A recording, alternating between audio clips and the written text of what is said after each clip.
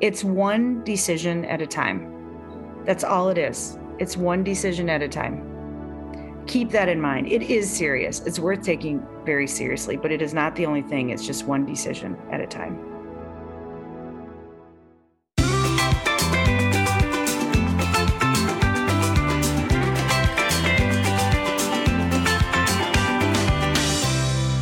Welcome to Tractionville, the podcast for companies running on EOS. I'm your host, Chris White, and today we have a special guest host. Mackenzie Decker. Mackenzie's in the house, baby. All right. Benj is on vacation this week. Mackenzie's sitting in, and, we are, you guys hear me say this all the time. I'm really excited about today's guest, but I really am excited about today's guest, and I genuinely am every single time we do these things because they're so much fun. But today is going to be really unique, you guys, this episode. I come from a family of business people, of entrepreneurs, multi-generational. And so our guest today is Sarah B. Stern. And Sarah is a family business expert. She's the former director of the Family Business Center of the University of St. Thomas. She is the author of Start Here, a guide for family business succession. And she currently owns two companies, the Family Business Minnesota and the Sage Pages. Sarah B. Stern, got to say it like a sentence. Welcome to Tractionville. Thanks for having me here. I hope not to be too stern here on this podcast. Oh no, we want you to be. Okay, I'll be all about that. Yeah, give it to her. Stern, radical candor. You bring it. Just bring it. Sarah, I'm so glad to have you with us today. And I really am excited for this conversation because you are a well-known, recognized subject matter expert in family business. It's really been your passion probably since you were young, having also grown up in family business like Mackenzie and I. And I thought maybe, there's a lot of places we can start here, right? But I thought if you could just kind of share a little bit of your journey, like why are you so passionate about family business? Well, thank you to the two of you for having me. And I feel so lucky to be on this episode with Mackenzie. So thanks for having me here. Yeah, I grew up in a small town in Wisconsin in the 80s, where pretty much if you had a job, you were either working for the school or the hospital or a family business in town. We didn't have Kmart. Maybe we had McDonald's, right? The first family business I worked for, I was working with I think it was the third or fourth generation kids, and the generation older than them, they were fighting. And these kids and their cousins were having to move into different houses that the family owned. And it didn't look very fun from the outside. And I was seeing how their relationship and their business worked. And then my dad, my uncle, right? So there's all this stuff in my background. But I grew up and realized that what I want to be about, my why in life, is I want to have the biggest positive impact I can now and for generations. And I'm trying to do that by trying to show up and be a good mom and aunt and all that. Professionally, though, the way to do that is with family businesses. A lot of people are shocked when they hear this statistic. 2/3 of the privately held businesses in the U.S. are family businesses. And some people say 80, 85, 90 when you look around the world, right? Even a higher number there. Research says, statistics say family businesses hire more people, hold on to people. During hard times, they are less likely to lay people off, or they do what they can to hold on to them. They give very generously to their communities, right? The list goes on and on and on. Yeah. So if I want to make a big difference, it's going to be working with family businesses and their leadership teams. And of course, that comes together beautifully with the work I get to do every day. Yeah. I was in session yesterday, and we were talking about, like, nobody's really coming to save the entrepreneur, right? Like when you think about everything that's going on economically, right, in worldwide, but here with our target market entrepreneurs in the U.S., right? And we've already lost over 100,000 of them that'll never come back, which is terrible. But Microsoft, Tesla, Apple, they're not going to come and save us. It's the small business owners, to your point, that create 2/3 of the jobs. Yeah, they are the ones creating jobs. They're the lifeblood of our communities, even little 3,200, population Boston, Wisconsin, right? Yeah. Those shoe stores and all of that, they're the lifeblood of our communities. And that's why you and I do what we do. It's absolutely true, right? These are the people the people you love, the people you sit next to in church or at a soccer game. They're the ones who sponsor the soccer team, right? They Right. really give to their communities, to their local communities. And that's so, the front page of my website has a picture that my sister took, and it's of a water. It's actually rain dropping into it. But when you drop a stone into water, the ripple effect goes for a long time. And I really feel like the work I get to do. Well, and yesterday, I think you said you were with a family business, maybe not, but the ripple effect when we help family businesses get so clear about where they're going and then get there. And when we help them be healthy instead of wrapped up in personal hurts and injuries, the ripple effect is so huge. You don't need anyone's permission to change the world. At Roundtable Companies, we'll work together to discover your most compelling story for a book, film, or brand. Come to our table and tell your tale. We'll listen, and together we'll discover the story that needs to be told to create your greatest impact. Their clients say it all. Dr. Danny McVetti, founder and CEO of Lap of Love, said, RTC has made my lifelong dream of writing a book easier and more imaginative than I would have thought possible. I had no idea where or how to start, but with RTC, all I had to do was talk. They take my ideas, organize them, put color to my stories, and make them into a compilation that I'm incredibly proud of. This process has quite literally been a dream come true. Start telling your story today. Visit roundtablecompanies.com for more information. Sarah, one thing you said that I'm like, maybe this is a good tag on to what you're saying now. You mentioned that like generational perspective. So for you, your why is so much greater than even your own career. How do you, in order to get people out of that place where they're, wrapped up in the personal and wrapped up in the, the infighting and all of that you might see in a family business, how do you sort of convey that generational perspective, that like legacy perspective? Is that somewhere you really start, or how do you do that? Yeah, there's this, thank you for asking that. There's this super simple tool that Harvard created called the 3-circle model of family business. It's a Venn diagram. So 3 circles that are overlapping each other, all 3 overlap in the middle. This is the world of a family business. So if you look on the bottom left circle, that's the family, right? They're family members. They do family things. They have family assets. Then the second bottom circle is the business. They have a business. They run the business. They work in the business. And then that top circle, that third circle, is ownership.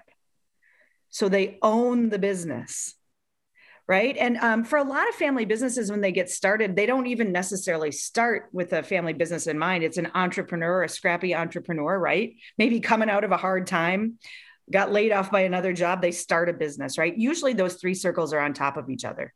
They might be the leader of the family, they're leading the business, and they're the owner, right? It's all one circle. But to help family businesses stop taking things personally and be able to make stronger and better decisions, I help them to separate those 3 circles out. A great example in EOS around this is a lot of families will say, hey, you're a member of the family, you've got a spot in the family, period. Right? And that's good, healthy rules of engagement in a family. Unfortunately, they'll take those rules of engagement and put them on the business too. And they'll say, you're in the business, you're in the family, you have a job in the family. What is so much more healthy is to say, we need to have healthy rules of engagement for the business. If you run on EOS, it's right people, right seat. If you run on a different system, it's whatever that agreement is about how we run a great business. That's one of the biggest ways to do it. The other thing we say then too is some people will say, well, if you work in the business, you have to be an owner. Or if you're a member of the family, you have to be an owner. And that's not true. Or they'll say, if you're an owner, you must have a job in the business. Not necessarily. You can be an owner. I know an owner right now, he's moving out of the business. He's going to keep owning it for a while. He is not going to come to work anymore. He's still an owner. He's still a member of the family, but he's taking himself out of the day-to-day of the business. And before that, he was a visionary who kind of came in one day a week and showed up quarterlies, right? So he's been moving himself out of that. And to me, letting people see that picture and then divide up the decision making. Like, we're not making a family decision here, folks. We're making a decision in the business, and let's follow the rules of engagement of our business. Yeah. I have to imagine you have seen so many shows. I mean, let's be honest, right? I mean, look, we all come from family business. We know what it's like.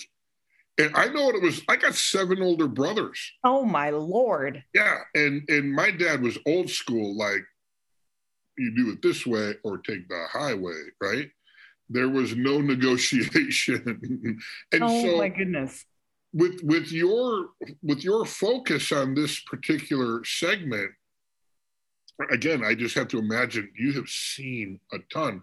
And I'm just wondering, on the cultural side, get a little away from the systemization. Yeah. Right. And I love that Venn diagram, by the way. That does make it super simple. But I want to take us over to the culture piece, because, I look back at my experiences growing up, working in my parents' 2 businesses, and just how my dad ran things. And he told you what to do, and you either did it or you didn't. And if you didn't, you walked home. I believe that's probably literally true.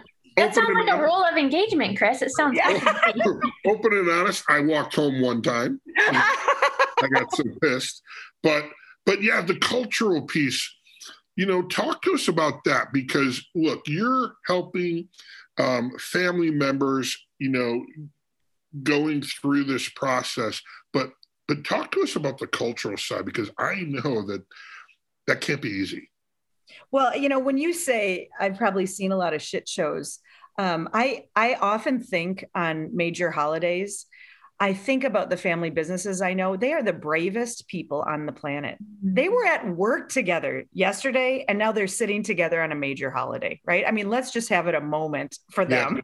Yeah, that's right. No, that's right. Amen. Moment of silence. A moment of silence for that bravery.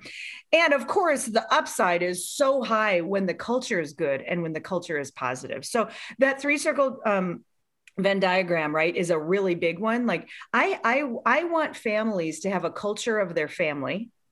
Okay. I want them to have a culture of their business, and I want them to have a culture of their ownership group. And of course, because it's a lot of the same people, it's going to be similar. But here's one of the things that I think is so off the charts powerful for family businesses is they get to lean on the culture and the history that was built by a previous generation or generations, and then build from there. So let's do a zoom in on the ownership circle of the 3-circle model. When I'm working with owners, I talk about this idea that there are a set of core values, and the core values for owners are about how have we always made decisions. There's a set of core values that have always been there. Let's just identify them and then use that as a strength as we make decisions as owners in the future. And what I think that helps create, that's getting a little to the system there, but what that allows is for a culture that's based in history and growing into the future. Instead of, here's how it's always been, this is how it's always going to be, that's the end of it, right? For any family business that was selling whale oil lamps, if they stuck with that, they are way out of business these days, right? So, but any family business who started there and had a culture of, we're going to serve the needs of the community, they could be going on and on and on and on for generations, but built on maybe a culture or a belief around let's bring light to the world.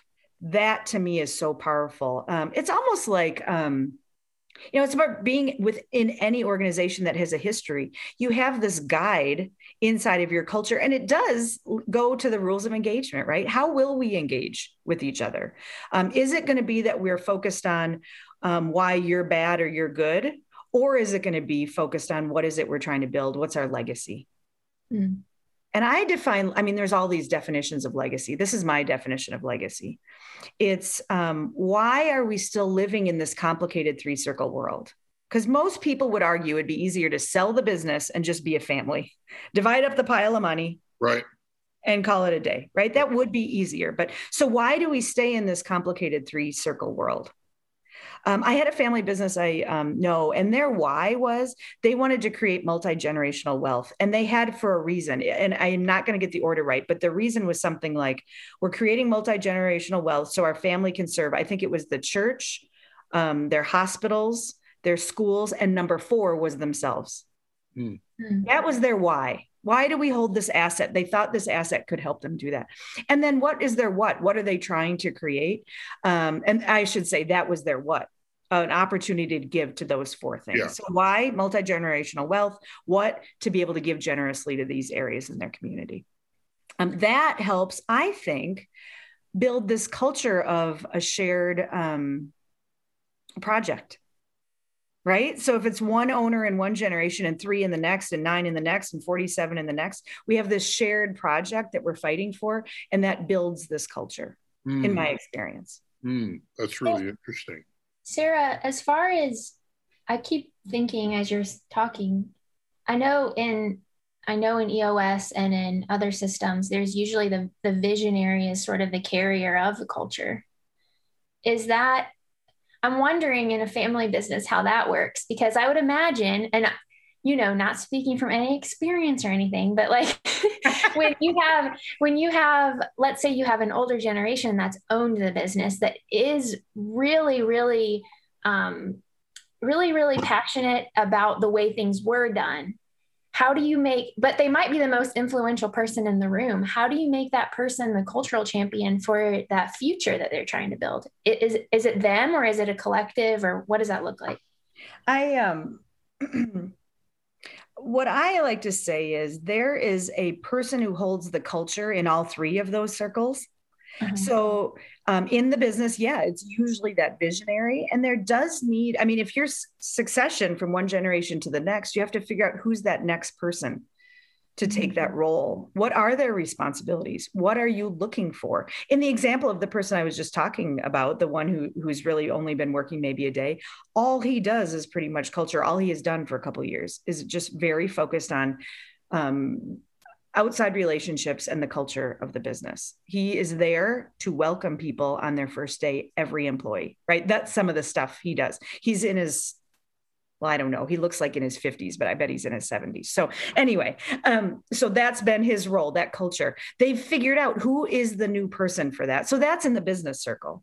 There has to be a leader and a culture person on the family circle too. I think this is so great. I can't take credit for this, but I want to take credit for making this famous. So if we call the leader of the business the CEO, mm-hmm. We also call the business, the chief executive officer. We also call the leader of the family the CEO, but they're the chief emotional officer. Ooh. And they're the one, isn't that beautiful and clever? Yeah. Again, I wish I could take credit, but I'm going to take credit for making it famous. That person who's the leader of the family is also the CEO.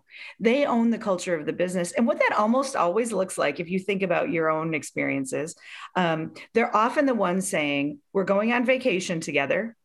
Not for work, just to be together. They're the owner of traditions. We're going to get together for traditions, whether it's, holidays or birthdays or every Independence Day or whatever it is. And they're often the person who says, quit talking about the business. We're being a family right now. Right.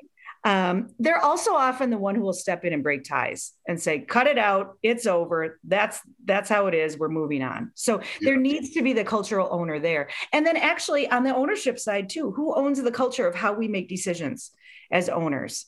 And that's often one that doesn't get a lot of attention. Who's going to be the one who owns keeping that ownership group behaving like a bunch of owners and not a bunch of only business leaders and not a bunch of only family members. I'm curious when, and I don't know if you've been in this situation or not, where you have a client and they're doing the handoff to the next generation. And what's the secret sauce to that? Because I have seen, I've seen things go really well. I've seen things get a little sideways, and I've seen train wrecks, right? Yeah. And so kind of a two-part question. What's your advice for our listeners out there that may be in that particular situation right now? And then how do they carry the cultural piece forward when it's different people? I would say this even if I wasn't on a podcast talking about systems for businesses. So, pick a system, okay, and use it purely. Pick a system you all believe in. And I mean that for the business circle, the ownership circle, and the family circle. Pick a system you all believe in that you can all commit to, and then follow it purely. And this is why I say it.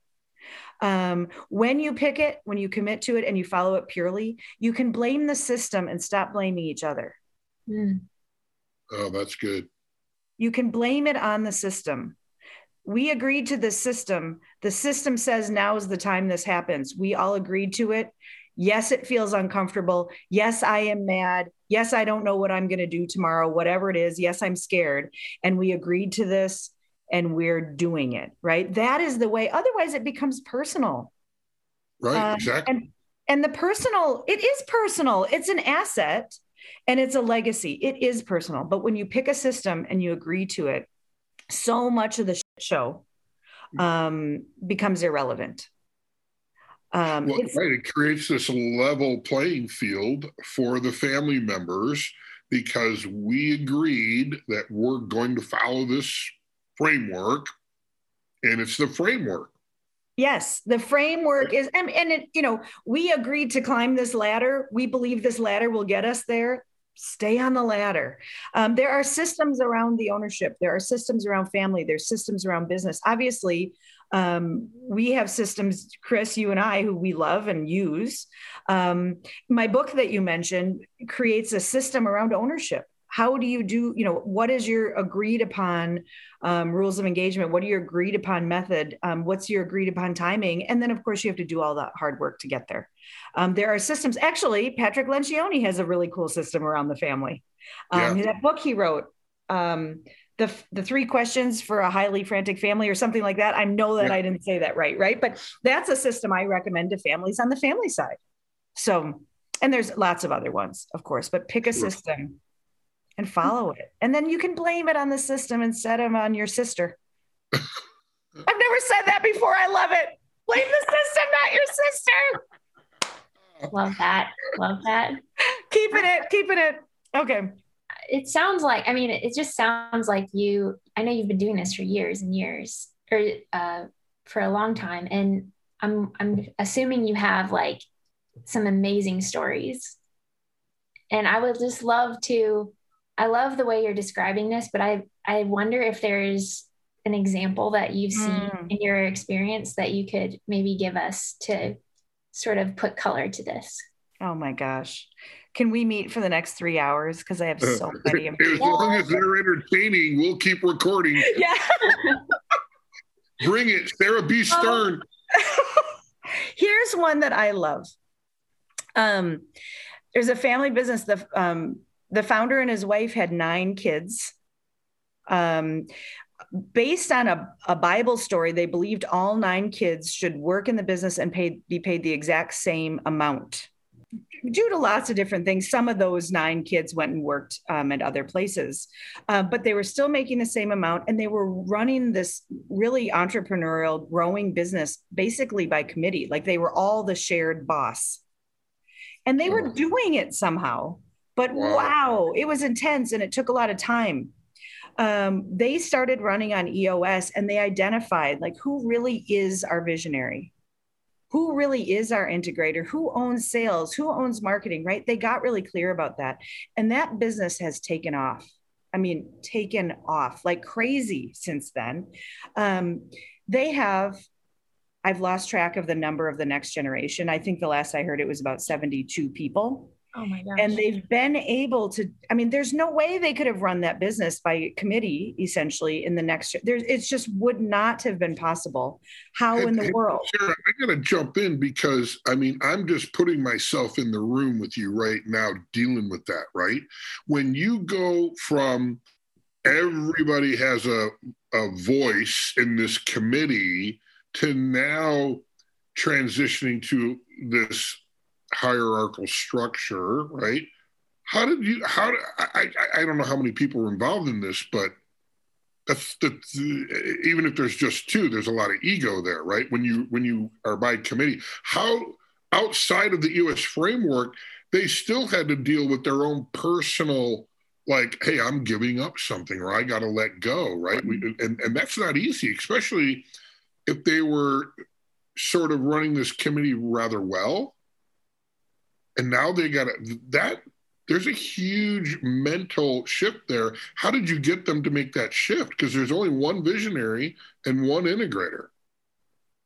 So I'm going to pause. This is actually a family business. I know them so well. They didn't hire me as their implementer. And now I'm like really aware this is going to make it sound, they'll know who they are if they hear this. But anyway, I'm just saying that. But so I did have some conversations with the oldest son, who I think a lot of people assumed, as many do in a family business, they're going to be the visionary, they're going to be the leader. There came a time when he really saw that the business was the thing to fight for, not the ego, not the identity.